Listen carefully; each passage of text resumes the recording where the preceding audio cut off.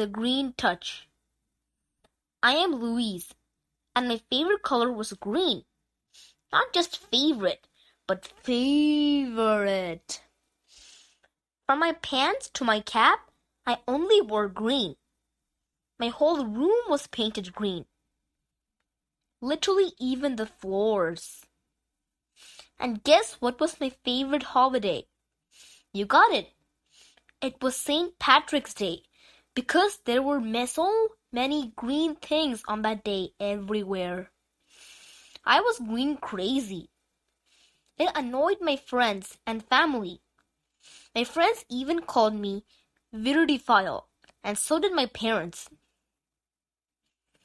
One fine morning, I woke up and was heading out of my house to just experience the nice air and, of course, the green grass.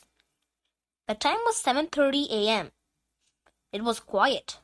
Too quiet. I walked across the lawn of my house, gazing proudly at it. The air was so cool. I suddenly spotted my favorite rock. It was next to my wooden fence. I walked over and saw a snail crawling over it very slowly. I slowly placed my palm against the rough surface of the rock. Then the strangest thing happened.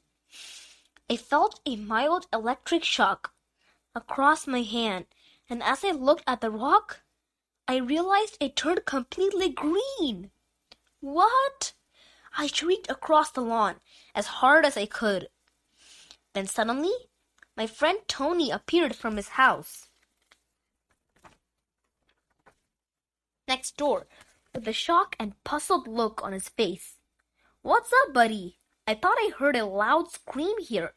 Is everything all right?" he said, looking sternly at me. I shouted, "Look! I just touched this rock and it turned green." "What?" Tony said. "I do not believe it. Here you go. Let me touch your hand and see what happens." He reached for my hand. "No!" I yelled, but he already touched it. And the next thing I saw was a green statue staring at me. Yes, my friend Tony turned into a green statue after touching me. I ran into my house, crying loudly for my mama, only to realize that my whole family had gone for a wedding. I was all alone in my house. I didn't dare to go out and see if the green statue, if my friend was still there as a statue. I kept on telling myself that all these were just my illusions. But I was not brave enough to go outside and check on my friend. Then I realized I was hungry. Oh, I'm so hungry. I've heard somewhere that if you are hungry, you can do weird things. I think that's why I see such weird things. It's all in my head. If I eat my breakfast, then everything would be fine, I said to myself, and sat at the dining table to have breakfast. But when I touched the fork, it turned dark green. When I tried eating my spaghetti, it turned light green. It looked so weird, I threw it away. So it was not in my head. It was happening for real. I felt so exhausted to think about it anymore, and I fell asleep on the couch. Suddenly, I heard a sound. Bork! When I bolted open my tired eyes and woke up in shock, I found a huge blob of green slime fell from the ceiling onto my lap. Ah! What is this stuff? I shrieked and jumped out of the couch. Then the whole living room seemed to sway.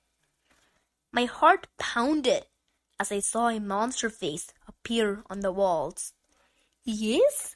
it rasped. I let out a weak scream. "What is the matter?" it whispered strongly. I screamed at the monster face. "What's for the slimy stuff?" "Ooh, just a little surprise to wake you up," it laughed. "Ooh, the reason I came here is that I have seen your little trouble with the green touch. So, I am here at this moment to fix it, it said with a harsh voice. But under one condition. You should control your green craziness. I mean, you know how crazy you are with the color green, right? Well, you must control it. Is that clear? It stared at me with bright red eyes. I hesitated, as I was not sure if I would be okay without the green color. Then I thought it was far better than my current situation where everything that I touch changes green. What if my parents change green? What if my computer changes green?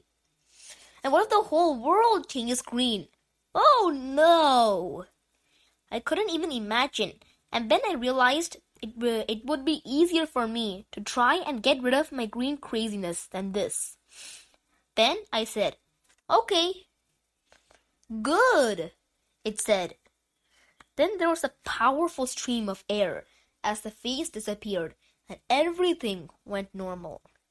Immediately, I went outside and realized it was still the same morning and saw Tony standing by the fence. This time, he was a normal kid. You're back, I exclaimed. Then we took a short walk around the neighborhood, talking about what happened so far. The end. Thank you for listening.